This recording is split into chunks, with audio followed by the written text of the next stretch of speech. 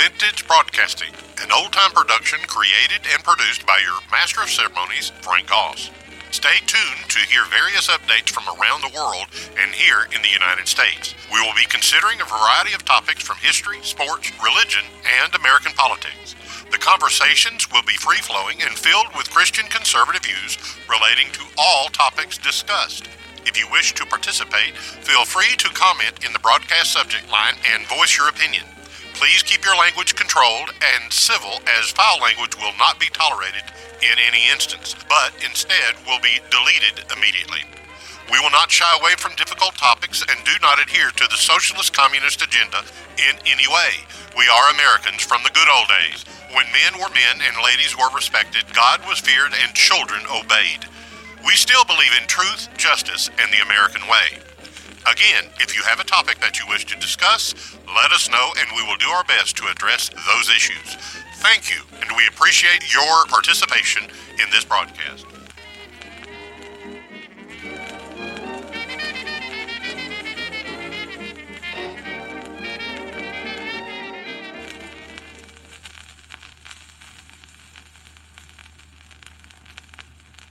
I've enjoyed doing this podcast and being able to voice my opinion on certain things. This is literally the only voice I have. I'm not an educated individual. I am not blessed with doctorates and degrees. But I do know how to read, and I do know how to study, and I do know how to think through things. And I've been watching for the past number of years, as I've grown older, on how our nation is slipping. And it has ceased to slip and is in complete free fall right now. And the days are dark. People mock that opinion. They mock that attitude. But these are the people who also support Marxism and hold to perversions of every sort. And I don't. I take a conservative position in my view, a Christian view. I hold to biblical truth and believe God has done wonders for man, and that God has created all that we know and see, and that God is sovereign. I believe these things without hesitation or shame. And when you see something good, you want to stand up and clap and cheer and applaud. And over the past few years, it's been difficult to stand up and applaud. But just this past November 2nd, we saw something good. There was a good sign and a great indication that people are finally being shaken awake. The conservative media is making this victory out to be akin to Hannibal's victory in the Battle of Cannae. That victory left 50,000 dead Romans, killed by a much smaller army. And most generals would have retreated, but Hannibal pressed on. General Mark Milley would have put his finger to the wind and perhaps would have gone with the Romans. But Hannibal was a leader, not a wimpish, groveling political bottom feeder. He stood and took every precaution and had a real determination to fight. I don't know if Glenn Youngkin is akin to Hannibal, but he stood and he fought and he won. His ability to run a campaign has impressed the nation and has given us a moment of hope. But this minute of victory now is over. The Super Bowl has been won. What do the players do afterwards? The sweet taste of triumph over a tyrannical regime is indeed something to savor. But the moment is gone, and now we have to look to the future and see how we're going to set ourselves. Already, Mr. Youngkin, Governor Glenn Youngkin, is being accused of racism, radicalism, Trumpism, and lies. The Democrats are labeling his win as a populist revolt that's only temporary, an anomaly. They've decided to double down and press twice as hard and twice as fast on their crooked and perverted agenda. Glenn Youngkin's running points were fabrication and misrepresentation of the fact, according to the Marxist media. He played hard on the emotions of the suburbanites, and he appealed to their fears, according to the Marxist media. Van Jones, the man that Jeff Bezos gave $100 million, and also the first professed communist, which is the antithesis to all things American. He was the first communist to be appointed to a national post by none other than Barack Obama.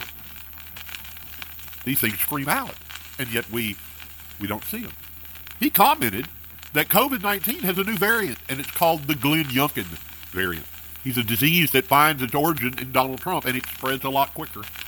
CSN, ABC, NBC, and MSNBC, and all the Marxist outlets in the media are reeling. They've been speechless. The victory is not just an aberration. It's a complete rejection of all things Biden. Virginia has just declared their total rejection of Joe Biden. In considering the election of the governor, one must also look at the down ballot. How did the people respond? Well, Winsome Sears, a black woman, a black female, became the first female lieutenant governor in the history of Virginia.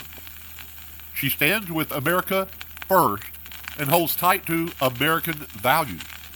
She strongly opposes abortion and supports gun rights, two bastions the Marxists despise. I would think that Virginians would be ashamed and embarrassed, and from the results of the governor election in 2021,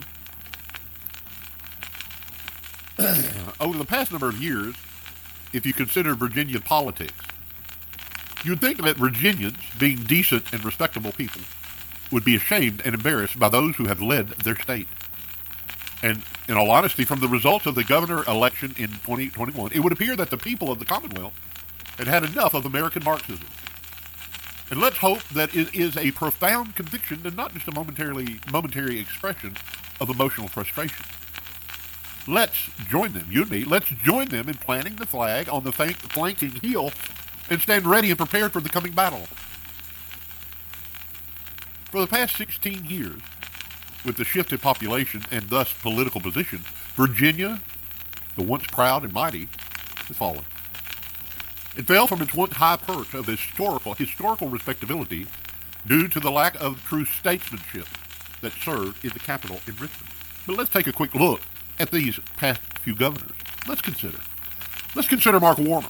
Mark Warner is a true socialist Democrat, which is simply a polite title for a Marxist. Today, in 2021, Warner is considered to be the linchpin in the socialist-controlled Senate. He is no conservative and never has been. Make no mistake, he's not a moderate liberal. Warner is strategically tied to Bernie Sanders in his effort to fundamentally reshape American capitalism, something Sanders despises and something Obama hated. Bernie Sanders is a committed Marxist, which is well known in Washington. Warner is also one of the most wealthy members of the Senate, having made his fortune, ironically, in a free market capitalistic society, the one that he wishes to destroy. We should not be so simple-minded as to think that his views somehow have morphed since he left the governor's mansion in Richmond. No, he held these positions while in Richmond. The paradigm of the people in Virginia, though, has been sharply turned over the past few years towards extreme Marxist views, and the decay has been evidenced in the House of Delegates and the positions voiced by now Governor Gary Northam. Also, each of these men, these past few governors, had complete authority over the public educational system within the Commonwealth, and they controlled the curricula used, and they instituted their own personal ideologies which would guide the children of Virginia for 16 years. That would bring a child from first grade through university training, 5 days a week, 7 hours a day. Do you think that this agenda, the Marxist ideology, had any influence on the state of Virginia? Northam, if you recall, described in detail how he would handle the literal murder of newborns on public radio. While it caused a small momentary stir, it was truly a total disgrace whether the public heard the grisly minutiae presented or not. It revealed Northam's cold and calloused approach to life in general, and he did not spare the details. You see, Northam is a medical doctor, but highly immoral and unethical. His political views express the utter depravity of the democratic American Marxist ideology that has permeated our nation. This man sat in the governor's chair in Virginia for 4 years, a complete moral reprobate.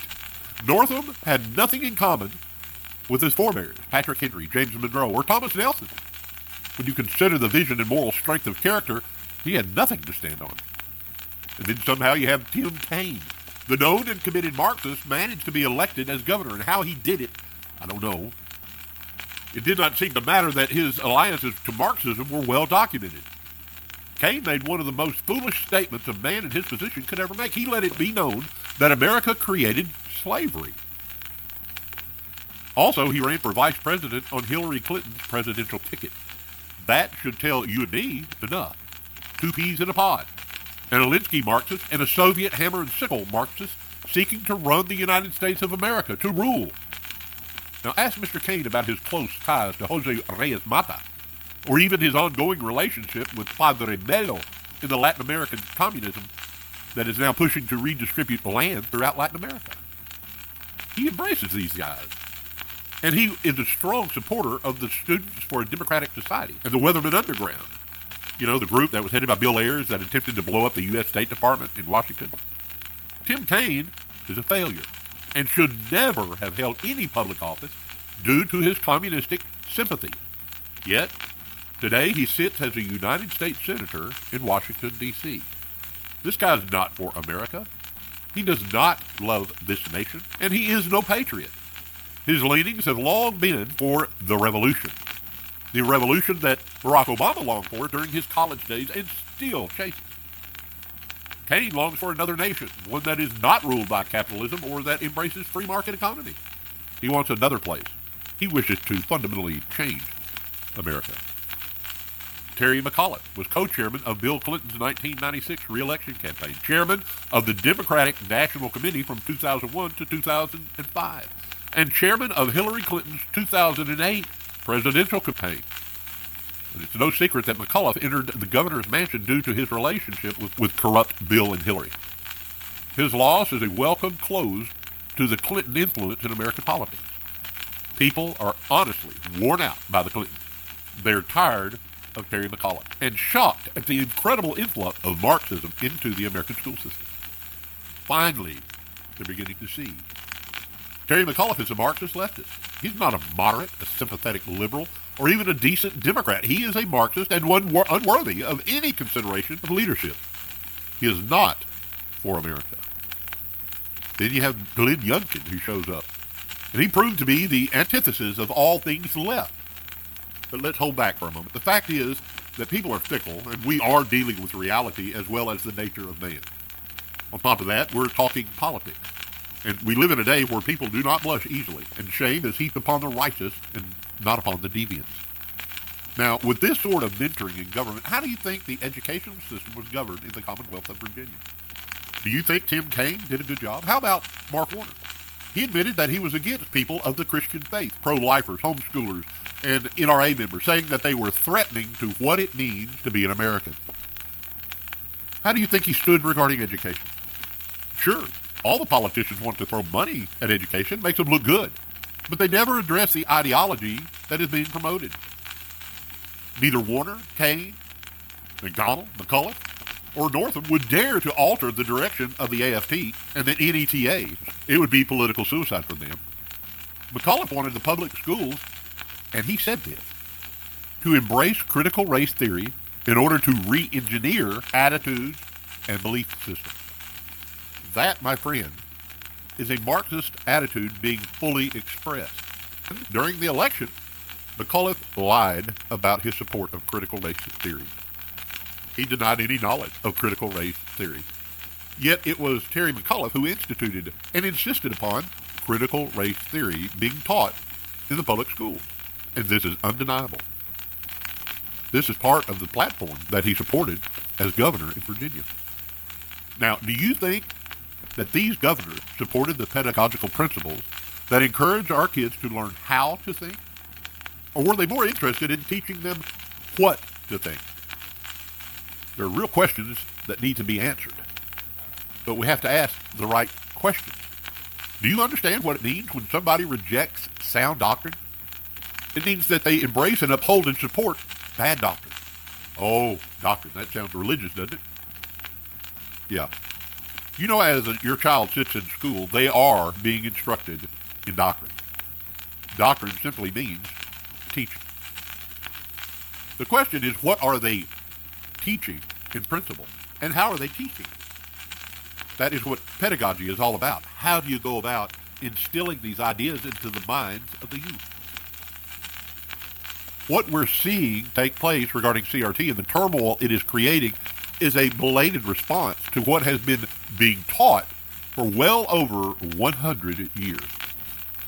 You need to go back to Horace Mann and John Dewey to understand these things. One election cycle in Virginia is not going to alter the national education agenda. It's far easier to deceive a man than it is to convince him that he's been thoroughly deceived. Mark Twain taught us that.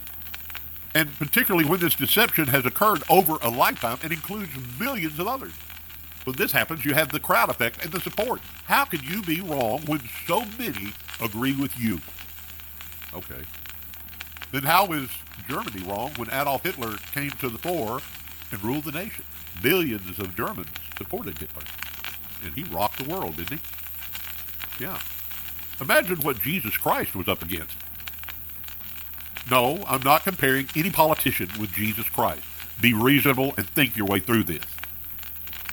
Youngkin has said some good things and seems to lean towards a conservative approach to government. Campaigning, however, is totally different from governing, obviously.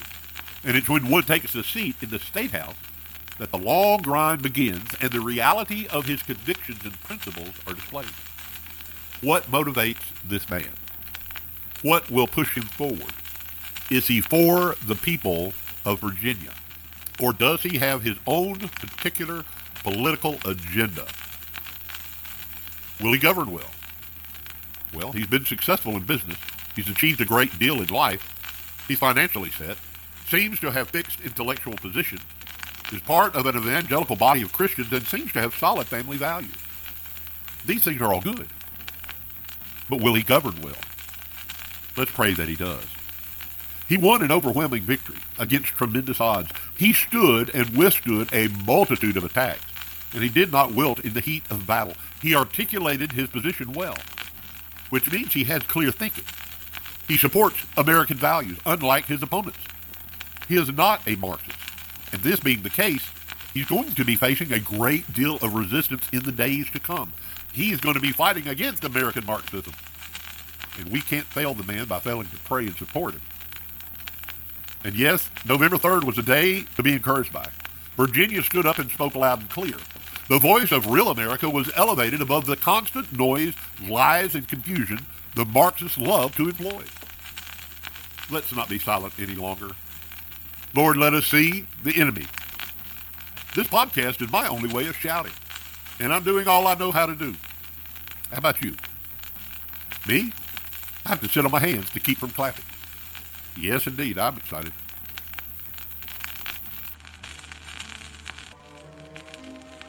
Thank you for listening to Vintage Broadcasting Series Number 1, The Great Reset. We hope this helps you stay informed and up to date with the understanding of why our nation is in decline and how this is being accomplished. The ultimate goal is to introduce you to the Lord Jesus Christ and to explain how he has made a way for us to be freed from sin and its consequences and to give to us eternal life. We do appreciate your participation, and you are invited to continue with us as we consider these things. Thank you very much.